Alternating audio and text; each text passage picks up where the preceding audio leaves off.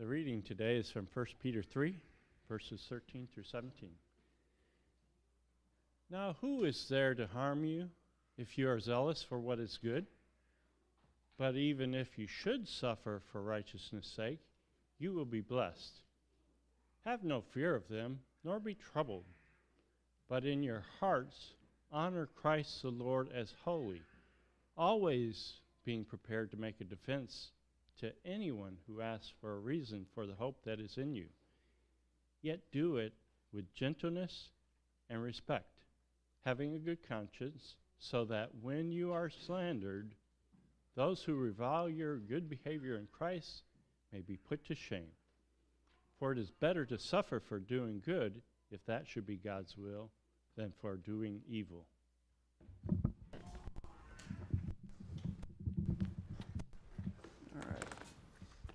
Good morning. So we're happy to have our visitors, as we've already stated. We really are feel blessed to have you in our midst. It is great. I want to reiterate what Daniel said about having Lawson lead the singing. Singing's been great today, and it's just always great to have, the one body, many members. We get new people with new talents, and just blesses all of us. And that's one of the, I think, really important things about assembling together is we're all blessed and edified in ways that maybe we didn't even expect that week. And maybe you needed something that you didn't know you needed. And you come here and you leave refreshed. And so all that anybody does to help out with that, we really do appreciate. Don't take it for granted. Over the past few weeks, we've been looking at 1 Peter chapter 3, verse 15, where Peter says that Christians are to be prepared to make a defense of the gospel. And that word defense comes from the Greek word apologia, or people say apologia in English. I remember saying apologia. I kind of did history of apologetic stuff in grad school, and I'd sit down and the other nerds in the room would say, I'd say apologia, and they'd go apologia. I'm like, actually, I've had New Testament Greek, and it's apologia, but it's, whatever. No one knows that word anyway. I'm not certainly an expert on anything, but the important thing is what the word means in English. So your version may translate it defense, like many of them do, or answer, give an answer. If somebody asks you about your faith, the hope that's in you. The word plea is a good translation of it as well. A couple of translations bring out, English translations bring out these different senses out. Be prepared to give an answer, the NIV says, or ready to explain, as the New Living Translation says. So that's what we're talking about, and that's the charge that Peter is giving the Christians that he was writing to in various parts of Turkey in what he calls the exile of the dispersion or the diaspora, kind of alluding back to the way Jews had lived their lives. God's people in Old Testament times had lived their lives always surrounded by some pagan power that appeared to be running the world and calling the shots, and their gods were doing what their gods did. And God's people had to live as exiles. And so Peter's kind of picking up that imagery and applying it to Christians.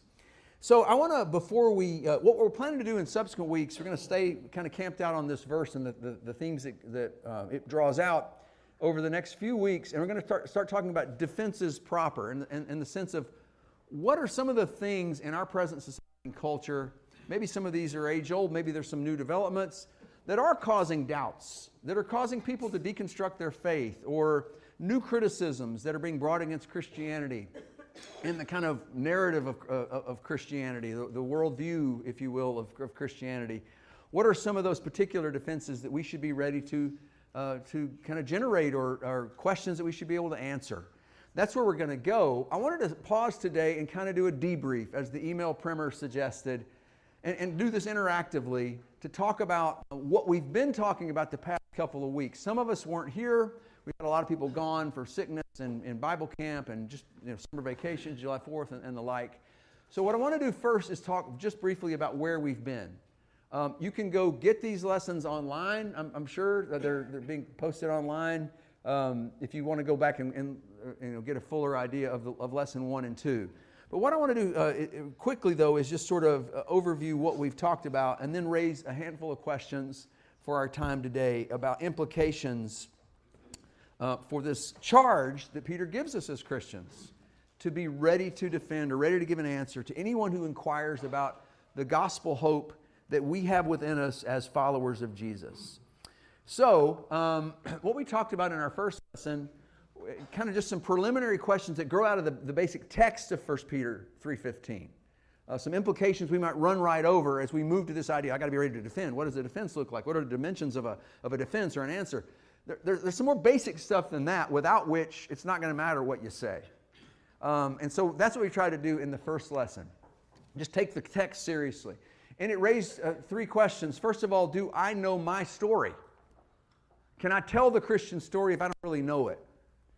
And I'm not talking about cherry-picked for this or that doctrine, but the story, the meta-narrative, the overarching narrative between creation and new creation. He says, after all, we have to give a reason for hope that is in us. You go back to the opening paragraph of 1 Peter, the letter of 1 Peter, the very first thing he says is that we're people who are born again to a living hope through the resurrection of Jesus Christ from the dead and an imperishable inheritance. That evokes all kinds of biblical language. That there's this inheritance, we're going to be heirs. In fact, royal heirs, reigning heirs over a new heavens and new earth. Peter's going to bring that up big time in 2 Peter 3. And he says that's our hope. It was inaugurated with the resurrection of Jesus. New creation's already started. It's kind of been inaugurated. It'll be consummated in what John sees in Revelation 21 and 22. And we are new creation if we're in Christ, right? Paul writes about that in 2 Corinthians 5. It's already started in our own hearts, in our own lives, in our own neighborhoods. So that story, that hope, that's what he's talking about when he says, give a reason for the hope that's within you. Not just, here's my hope. I go to a different building than the rest of y'all do on Sunday morning, and we've got these 7 doctrines you need to know or you're going to go to hell. Let me give you some proof text. Try selling that.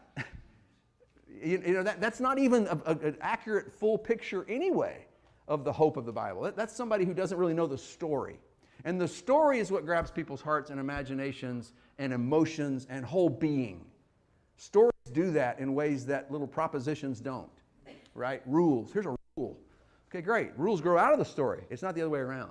So we got to know the story. Secondly, do I know who's asking? There's a certain nimbleness we need, culturally, socially. We need to be listening to our culture, learning our culture. He says, and learning the people, who is it I'm talking across the table from right now? Who today, in this coffee discussion, who am I talking to? Because that person may have become from a different place than somebody else.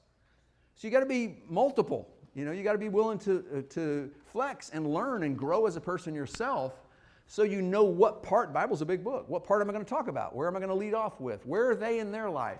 He says, make a defense to anyone who asks you. All right, that's wide open. And we see people exemplifying this in the gospel. We see Paul quoting pagan Greek poets at Athens and using the Hebrew language in Jerusalem at the temple. Why? Why didn't he reverse that? Because he doesn't want to alienate people right out of the gate. He still gets to the point about the resurrection. We got to start where people are. And we see people in the Bible doing that all the time. Know the person who's asking for the hope within you. And then thirdly, from this first lesson, I need to know my own heart. There's a reason he says here, yet do with gentleness and respect, having a good conscience. All sorts of things can motivate a defense besides pure, good-hearted motives. Anybody been ever guilty? You're saying one thing, really though there's a bar below it emotionally. You're kind of resentful. You kind of feel offended, so you kind of want to offend back. You may do it, shrouded in the garb of the gospel. But if your motive is some sort of warfare, interpersonal or culture war or whatever, instead of, I'm trying to bless somebody with the gospel of Jesus Christ, there's going to be a big difference. That's going to come through the cracks of your persona. You're going to be exuding that vibe. He says, be careful to do it with gentleness and respect. And you need to know your own heart, whether that's the case or not. So we continue involved in introspection if we're going to be defending the gospel well. So that's lesson 1. You don't even have to, you just come every third lesson and I'll review it for you. I'm just kidding. That's nothing like what we talked about. That's like a lot shorter. And don't say, we'll do that then. All the meat is gone. Lesson 2 was defending the gospel in an earthly nation. We did this one on July 4th weekend when everybody's thinking about our present earthly nation. Every earthly nation, they all think theirs is wonderful, right? They're all praying that God will bless their nation and give it success, just like we are. That's as old as the hills. We're social beings. We're in a polity of some sort, a city-state back in the day, nations nowadays, whatever it is. He doesn't speak these words, 1 Peter 3:15, in a vacuum either. In fact, just really quickly, he says 3 or 4 times in the letter that these Christians are exiles in the Babylon of their day. He says, we're writing to you from Babylon, and you're like exiles of the people of God, exiled in Babylonian captivity. Different gods, different power structures, different dynamics socially, culturally, different mores, and so on. All of that, he says, is different from, you're in a different civilization. You're in the kingdom of God. Live as exiles. And he says, we have to be aware, 1 Peter 3:15, of who we're really fearing. Have no fear of them, verse 15, but in your thoughts honor Christ as Lord. And then that's how you give the defense. Are we afraid to be different? Peter says we're a peculiar people by definition. Who's really your Lord? Who are you afraid? Who are you revering? The opinion, the accolades, and the acceptance of people? Or is Christ the Lord? Who's functionally your actual Lord? All right, so that's part of it. And then thirdly, be a blessing to Babylon. It's like Jeremiah 29 when the false prophet is saying, this is a complete aberration that the people of God should ever be surrounded by bad people in the culture. Sound familiar? We hear that on the news every night. When have they not been? And what does the Bible say to do? It says, don't react in kind. You're not going to, these people aren't your enemies. A better analogy would be they're patients who are sick. And we're working for the great physician as nurses. There's love, there's healing. Sure, there's sickness. It doesn't mean there's not something wrong. But there's a difference in medically treating that as the great physician would and nuking it because you're at war with it. So those two things are being confused, in my opinion, nowadays. This will not age well. We're going to look back on this day. People are going to go, Christians thought, what? That was Christian in 2022? We're to be seeking the shalom of the city where God has sent us. That's what God says in response to the false prophet Hananiah, who's saying the people of God are too pure and holy to be treated like this. This can't be right. We're going home soon. God says, no, you're going to be there for a long time.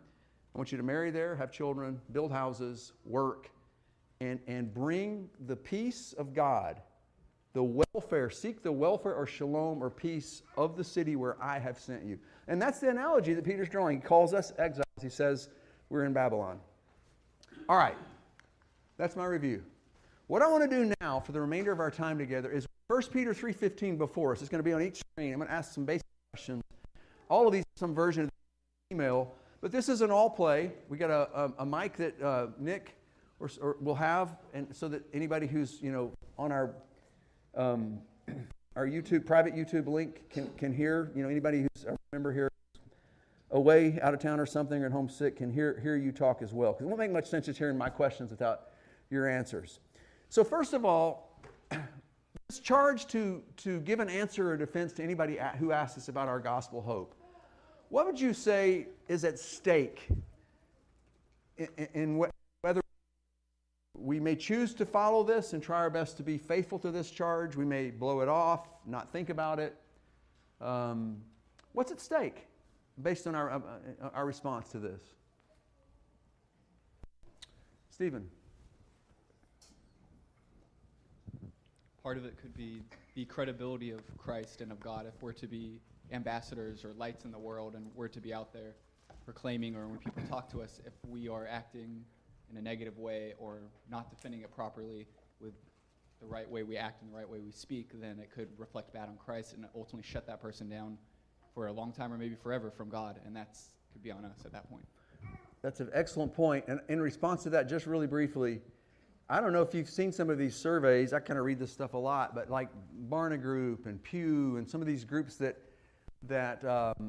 survey demographics and how they respond to certain words and concepts. people like millennial and younger, especially, not just them, but especially them, when they hear words like evangelical, Bible, Christian, becoming associated with all kinds of awful stuff that is not biblical. It's very much culture war Christianity, very unbiblical. And so these are the very people who are deconstructing their faith. So we're not talking about some academic problem. This is a real thing going on right now in record numbers for our country, in our history. And what's driving a lot of it is exactly what Stephen, Christianity's been misrepresented. They're not rejecting Christianity most of the time. They're rejecting some distortion of it in its name. I think that's why Peter says, you got to be careful here. Gentleness, respect. Look at your own conscience. You're a work in progress. It's one sinner talking to another, right? Great point. Who else? Yeah, Lawson. I think, like you were saying, not only the credibility of Christ and his kingdom, but of the people in his kingdom. Because if I misrepresent our beliefs, then when somebody else sees my brother, he's going to automatically like, oh, you're a Christian? Oh, well, here's... Exactly. And I guess in some parts of the world, that could be the real persecution Sure. for a person just because you spread the wrong word. Yeah. And First Peter talks about that. Like, if you're going around, doing bad stuff, you probably are going to get persecuted. Like, that's what people do to bad people. So behave like you're probably not going to. But even if you do, be willing to suffer for good. Yeah, Nick, and then Michael. It's really, really convenient that I'm holding the microphone. Yes. I mean, at the very end of the day, people made in the image of God are at stake. I mean, that's the bottom line. I love the C.S. Lewis quote, there are no ordinary people. Yeah. Like, every single person you stumble across is either somebody being made more into the image of God or, going their own way, going away from God. And, at the end of the day, that's what's at stake is people made in the image of God. Yeah. Such a good point. We're not just rubbing shoulders with numbers. They're literally image of God, bearers of God's image. Yeah. Great.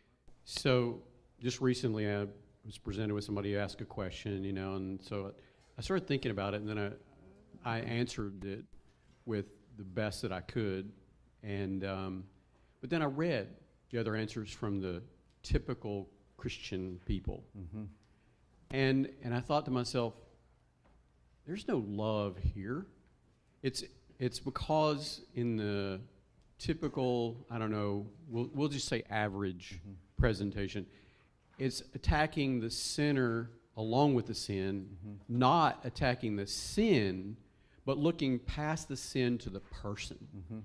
And you just don't have any love in that. It's just, how can we defeat them? But it's not about defeating them. It's about defeating the sin and getting closer to God and further away from sin. Great. And love is not a lightweight thing, Greg. Love is tougher. It's harder to love. Go to the cross is harder. It's easier to take a weapon out and shoot everybody. I mean, just to go to the other extreme, What about letting them do whatever to you and you don't even fight back in kind? That's actually way more manful and tough and whatever word you want to use. Greg. Yeah, what's at stake really is the propagation of the gospel. Amen. Because, we've talked about the Great Commission and how it applies to us and how we're to live in, such a way that people question why we live in that way. What we're getting at here is the final stages of how to spread the gospel, where somebody actually steps up and says, why do you live a certain way? How do you have this hope? If we stall there, we've stalled at, the very last stages of being able to, introduce the gospel to somebody. Right. Excellent. We've got Michael back here, and then we're going to move on to our next question. Oh, you have something too, Randy? Okay. Yeah, Michael Gill. Here it comes. I think the question that you ask is really a good question. We not only need to be prepared ourselves, but we have to consider what's at stake if we're not prepared. And what's at stake is the person who asks you for a reason for the hope that you have. Their soul is at stake. And so that really puts it into a critical need, not only for yourself, to be prepared for yourself, but to be prepared to tell someone else how to be prepared. Right. Well said. Yep. Next question. This kind of puts I think a couple of the questions I sent out in the email kind of gloms them together here. But what challenges or difficulties, this is just anybody who would like to share, do you personally face in explaining or defending your faith? It could be something you've experienced or something you imagine you would experience. And so it's been a disincentive to do it. Yes. Here you go. For me, I tend to be an introvert. And there's an underwritten command here that you have already shared your hope with that person. And they're asking you that question. And so for me, the pandemic was wonderful, Yeah. for an introvert. But Amen. Anybody? I've heard people here say that. But I look at this as a challenge, and that is that are people asking me that question? Yeah. Excellent. Yeah, Monty, Yeah. just Brandon? to add on to that, I was thinking the exact same thing, because when you're in the world, it's so easy to be in the world and of the world.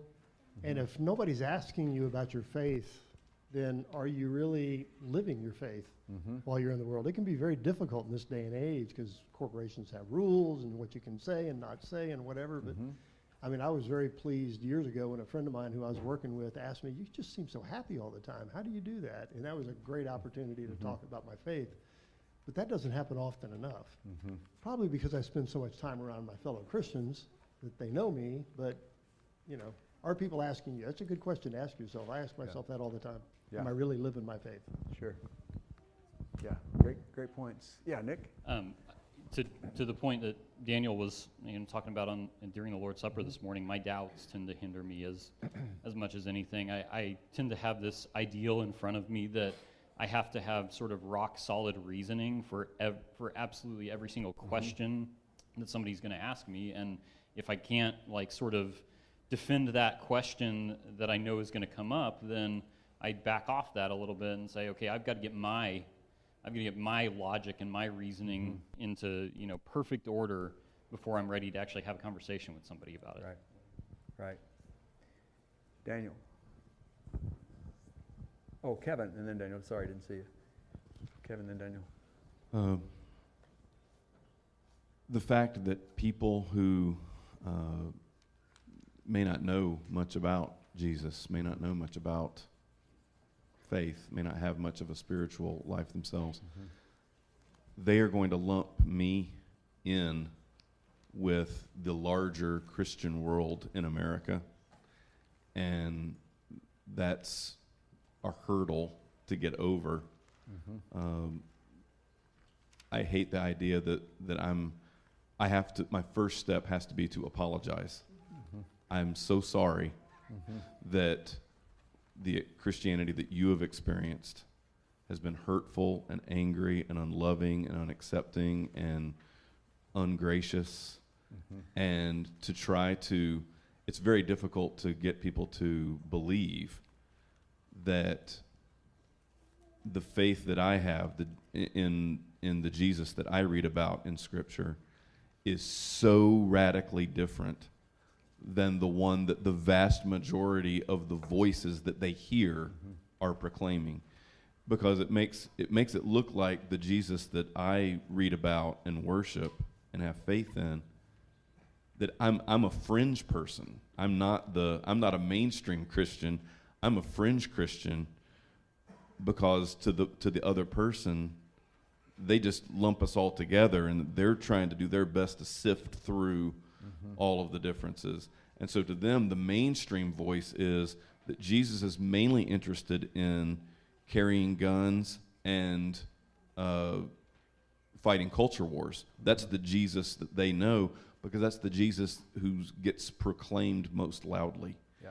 And so to hear about a completely different kind of Jesus, I think actually makes it difficult for me to be credible. And so, which is why, and I apologize I want to get to Daniel myself, but if we zoom out of this text a little bit, just zoom out a little bit further, the verses that immediately precede your text for all of this, 13 through 17, is all about interpersonal relationships. It's all about sympathy and brotherly love and stuff like that. And so I think that makes it even more important that my life is one that does look different, like Randy was saying a second ago. It's really important because my association with Christianity in America today, not that I'm in America very much, but my association with American Christianity So today. June and early July. Yeah, from June to August. Yeah. That is immediately discrediting to what I'm having to say. And so it makes it all the more important that my life, at least, is providing some amount of credibility to overcome my association with mainstream Christianity in America. Yeah. If that's making any sense. Makes a lot of sense. Daniel? I think this fits well with what Kevin was saying, but to use the word is hypocrisy, right? So either personal hypocrisy or hypocrisy of our, Christian culture or whatever. But I actually think that, to kind of answer that, I think that's why Peter here is saying, listen, we all have hypocrisy. I mean, Peter had it like front and center, right? He's the guy who, theoretically kind of inaugurated the gospel to the Gentiles and then wouldn't eat with them, at some period later. And Paul's like, dude, what are you doing? So hypocrisy is a part of us all. And yet Peter's answer to that is, your hope's still right. Acknowledge the hypocrisy, yes. Do it with gentleness and respect. So I think the challenge that, like, psychologically we face is like, I'm not the right guy, like, to go do this because I've got this issue, or like Nick said, I don't have this totally sorted out yet. Like, I've got to have an ironclad proof, like for things that ultimately are not provable. If it was provable, they wouldn't call it faith, right? They would. We can have reasons and we can have support, but it's not like rational. A therefore B therefore C therefore D. Boom, nailed it. Like it's by faith, not by sight. Right. I mean, it's not that we're never going to arrive at that point until new creation comes. So like, we need to stop setting that as the standard and say, yes, we're works in progress. Yes, we are hypocrites on some level. I will be gentle and I will show you respect. And flowing out of that, we will be able to show our hope to a world that honestly has not seen Christianity probably and not seen Christ for what he is, in his fullest form. And doesn't see a lot of hope right now. Hope and despair are like epic proportions, right? Yeah, Justin? Like with me, like going on what Mr. Kevin was saying, like a lot of people like hear that I'm a Christian at like state or something, they're like, oh, you're one of those people or something like that. And so I deal with these questions and stuff, but the people aren't actually interested. They're not like, oh, why do you believe this? Oh, that's interesting. That's interesting. They're like almost looking for me to slip up, like, oh, here, boom, and like they tag me. Right. And so, I'm kind of like stuck in that spot where I'm like, should I really answer this question if he's really going to listen to it? Or like, should I just kind of like, shrug it off and like go on? I think that's a tough, that's part of it too. Because, like, there's the whole shake the dust off of your feet and go find somebody who's actually interested. And maybe we just pray for guidance that God will help us to be clear on that, But that's tough too. Let's move to our next question. What are some ways we can help one another do this better? Anybody have any ideas? I have one more question after this one, so we won't hang out on this one a long time unless somebody actually has like a concrete suggestion. I mean, I'm not looking for something, I don't know. How can we help each other? Like, a lot of smart people here. Ideas? Yeah, Greg? Well, to get here, I've got to go back to the previous question. Okay. One of the difficulties and challenges, in the workaday world is time. You get past all the other things that were brought up, and you say, okay, I'm going to wade out into this, and I'm going to make my defense. And if they say, yeah, that sounds interesting, I'd like to hear more about that, that can oftentimes turn into a year-long class or more. Sure. And when you're working 60 hours a week, and you've got things going on at church, and you got kids at home and whatnot, trying to find the time to do that can be a challenge. So ways we can help one another better do this is to work together. You've got a class going, don't do it by yourself if you haven't got the time to do it. Bring somebody else in. So if you can't be there, there's somebody else there to cover, to help, to work off of each other. And sometimes that can be helpful. Yeah. The downside of that can be sometimes is you feel like you're ganging up and overwhelming the person you're talking to. So you've got to be careful, about that as well. Right. No, good, great ideas. Jack right here. And then Don. I think one of the other things that we can do to help one another is to share our positive experiences. I mean, it's one thing you've done it, you've accomplished it, and you brought someone to Christ. You know, community groups would be a great place to do it. Just say, hey, you know, I was talking to a guy, and this was the result, and it was really positive. I mean, and the person or the people that you're speaking to will say, you know, when they're confronted with an opportunity, may say, oh, well, brother or sister so-and-so did this, and it worked for them. It will, you know, may help someone down the road, I guess is the point I'm trying to make. Excellent point. Our community groups could be huge in this, not on the standpoint of like you could make the group be something like some sort of study that's non-Christian friendly, maybe not so overt, but it's like basic, and you can invite people. But just what Jack's saying, they're just sharing, I don't know, there's something about building morale by sharing, you know, experiences, right? Just, yeah, I went through that, you know, just, you're not alone. So that's a great point. Don? I think one of the ways that we could, I guess, help one another is to ask these questions to ourselves, to each other as believers. Each of us came to faith a different way, and in different reasons, different proofs or avenues that guided us to Christ. And asking those questions of each other, like, why do you believe? What brought you to faith? Would be a way to help bolster like your own testimony, so that when you're asked those questions by the unbelieving world, you have you've thought it out, you've developed it, you've had a soundboard for somebody else. And I think those conversations are, you know, the small groups are a good way of doing that. And I think maybe that's not something that a lot of people do. I know only a very few people ever asked me, you know, what brought you to faith? I mean, what was your life like before Christ? How did that happen? Yeah. To give you that hope that you accepted Jesus and changed your life. Sure. I think that's a good way. Yeah, great. Okay, our last question is, and this is kind of pointing forward to lessons that, you know, Lord willing, next week, 2 or 3 weeks after that, we're going to have some areas, and I think Jake is going to help me with one lesson on this. I think Jake's here somewhere. Yeah, he's in the back. Okay. If his children let him, he's going to help me.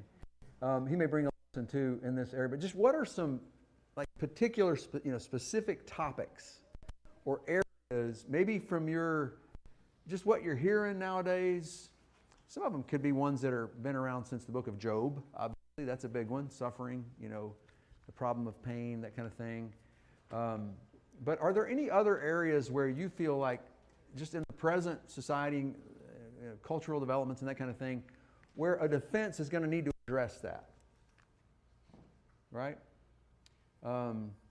For instance, I'll probably do one lesson on science religion, because that's still, even though it's not as hot a one as it was a few years ago, it's still a thing. I don't picture Peter talking about that here, because they don't have modern science yet. They don't have the modern empirical, that's like 17th century and beyond, right? I think some people try to make the Bible be talking about that sometimes, but I don't think that's what he's talking about people in the Roman Empire suffering and being able to explain why they've got this hope in them. But we do have modern science, and that is a question people say, we can talk about that one. So there could be some things that Peter doesn't have in view specifically, but conceptually he does, because, society and culture change over time. So anything you've run into that you think would be helpful to talk about? I'm not guaranteeing that I'm going to be able to do a sermon on each of these, but just what do you know here? What are you seeing? Michael, and then Nick, do you have one too? Okay. Oh, several. Okay. Well, so to avoid the whole culture war stuff, you have to kind of know how to respond to a very specific question where you're really somebody's just shooting a dart at you or something to try to get, like some of the people were talking about.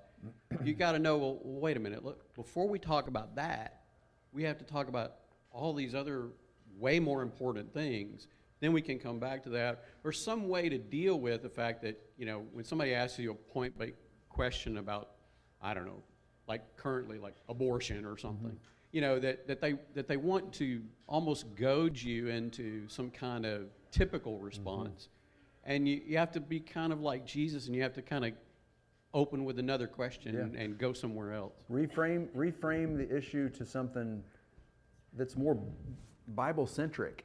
Yeah, I think that's, how do you neutralize that so you can even get an audience sometimes? That's kind of what Justin, I think, is dealing with. What people are projecting that on him.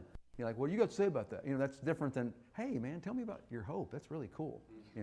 Very different. Same question, sort of, but different attitude. We don't have to go very far to find anybody or a certain person that comes to you that is dealing with substance abuse. Mm-hmm. It is everywhere. If you don't see it, you are not opening your eyes. Mm-hmm. And from my experience, most people that are suffering are leaning towards that. It's a perfect segue because that person is trying to be someone different and trying to feel something different. That's why they're seeking a way, a worldly way, to be different. And you know what? I can tell you about somebody that can make you different. You're really going to be different from the inside out, not the outside in. And there are a lot of opportunities that are being missed because our eyes aren't open to the suffering around us everywhere in all ages. And when you do that, you're gaining a huge blessing.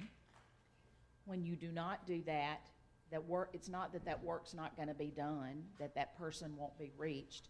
You just won't be the one receiving the blessing for doing it. Braden?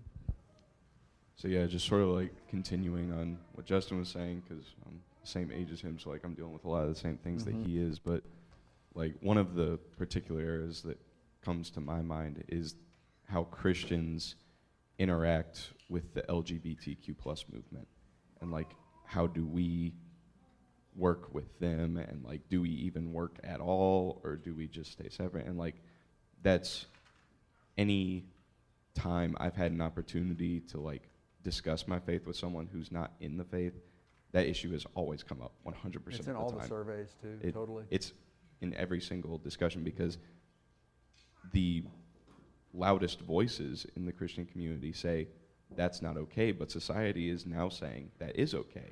And so that's a direct opposition. So how do those two things jive together? And where do I stand on that issue? Where do other Christians stand on that issue? So that's just one particular area that comes to my mind about like, how do I defend that? How do I defend my faith in relation to that? Right. Daniel said, why don't I go ahead and fix that? Okay. Yeah. We'll just knock that out real quick here, a couple minutes.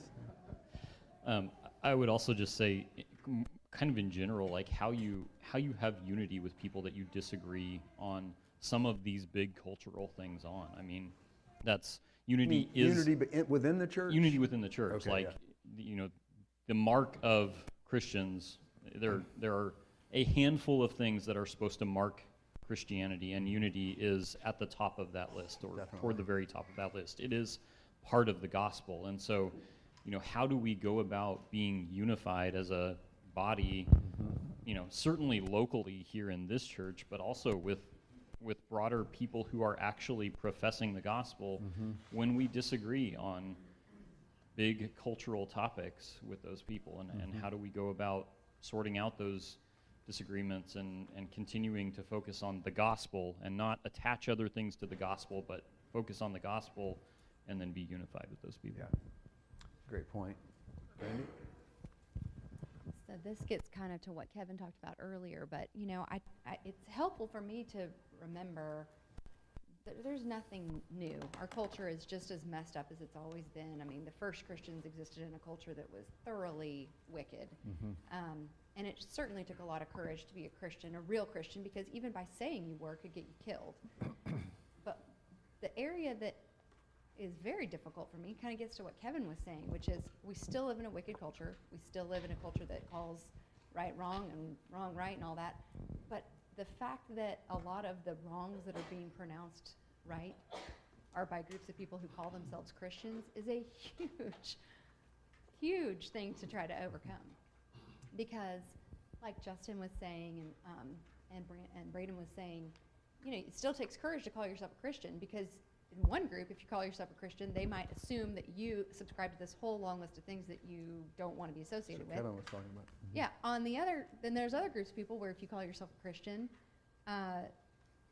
you could be accused of subscribing to all kinds of things that you may or may not agree with. And so it's just, and again, I know it's always been kind of a mixed up world, but to try to tease out like just years and years of cultural assumptions about what Christianity is, and like boil that down to like, no, the particulars of this document that fewer and fewer people, even people who call themselves Christians, even know, is very, it feels like an insurmountable thing, Like how am I gonna really portray what Jesus is when there's all these people saying, no, this is what Jesus is, and it's just not. Right. It's not. Well, I said last week that I'm going to stop using the word, except in a history of religion class where they're talking about specific delimiters, I'm going to stop using the word evangelical to describe myself, even though it wasn't my favorite word anyway, but just sometimes I would accommodatively say that because now it's freighted with so much stuff. And I don't know if you've seen those surveys. There's all surveys about to evangelicals and how much Bible they know nowadays. It's shockingly, there's shocking ignorance. Like, can't name the 12 apostles. What part was this book in the Old Testament or New Testament? It's almost become a word for, it's just a political word. The word's still there, but it's just like, the meaning under it's changed. Don, and then we're going to wrap it up here. So I'll first say, when I learned that you were going to be talking on a subject, I was pretty excited, and there's a few things that you preach on that I'm excited about. But wait, did you say there are only a few things? Or okay, we'll leave it. We'll leave it. I don't want to know because apologetics is an area that you like that? I'm very much like that. I've been studying it, myself for the last few years, and one of the areas that I've come to learn dealing with people and just like the whole subject matter in general is that generally there are two areas or two areas of, I guess, like the wall that people have with Christianity. It's either intellectual or emotional. Mm-hmm. But underlining the vast majority, even with those two oppositions, it all really comes down to a sin in a person's life that they don't want to let go of. And so they try to justify their lack of belief either intellectually by raising questions about the origins of the universe or life in general, or even what the image of God is like. Is there more than one, two genders? Mm-hmm. And then emotional, the whole problem of suffering or exclusion. And until you can actually address the reason for the objection, I don't know if, like, as Justin was talking about, people who ask these questions are looking for a gotcha. Mm-hmm. And until you can, pinpoint, and which you can only really do by either building a relationship with that person or getting them to think about what it is that they believe wrongly about, like, the Christian faith. And mm-hmm. that requires actually having a back and forth conversation, like Paul talks about, with respect and gentleness. Mm-hmm. And one of the easiest ways to do that is to simply just ask them why they believe what they believe. We don't actually have to, until they, I guess, bring the real opposition to what Christianity is, mm-hmm. You just have to ask them why they believe what they do. Yeah. All right, appreciate it. We're going to wrap up right now. It's 11:15. I do appreciate it. We are going to be talking about these things, making no guarantees we can address everything everybody talked about. I mean, there's whole shelves of books on apologetics or evidences, of course, and all kinds of new stuff that's coming down the pike that we got to respond to, as many of you have rightfully pointed out. But we appreciate you very much your participation today. Lawson has a song, I think, ready? And so after this song, we'll have some announcements and I think the collection. But we're really happy everybody's here today. It's been helpful, and hope you'll come back to hear some of the rest of the lessons and just worship God with us.